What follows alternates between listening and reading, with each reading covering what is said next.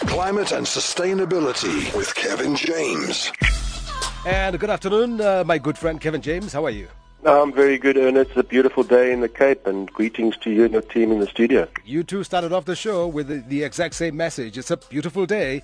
Now, interesting trends, Kevin, are emerging in the global energy mix, where renewable energy is now the second biggest generator of electricity globally. It seems like the clean energy wave is growing fast and only getting bigger.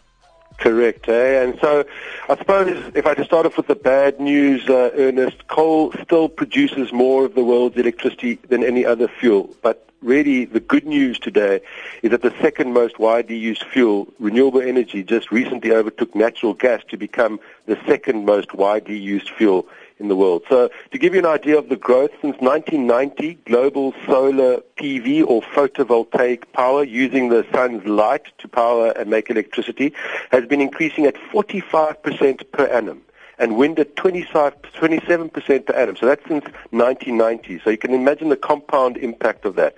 While interestingly enough, in the current debate around nuclear energy generation has fallen from 8% to 4.4% since 2010. So electricity generation overall is flat in developed countries. And while it's rising strongly in the rest of the world, who for the first time in 2011 produced more electricity than the developed countries. So developing countries are producing more electricity than developed countries. Then in 2013, and this is the big one, renewable energy or renewable electricity became the world's second largest source of electricity. 22% of the total energy production is coming from renewables. However, in the same year, and this is the downside, electricity generated by coal reached its highest level yet, with 41% of global electricity coming from coal.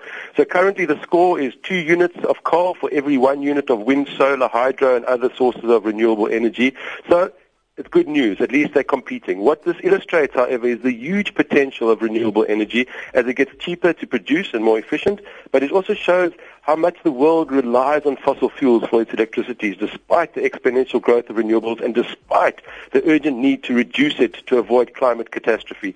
We have seen the stellar rise of renewables in South Africa with our REAP program, the Renewable Energy Independent Power Producer program, much lauded globally as one of the most successful programs in the world, and we've seen the prices of renewables slashed in half, and we've seen at the same time the price of coal going up, so renewables are actually in many cases cheaper than coal. Yet despite all of this and the fact that this growth has happened and increased so much since 1990, SA is still set on the coal, diesel and nuclear path, which when examined against what I've just said really bucks all the current global trends and patterns. So something to think about.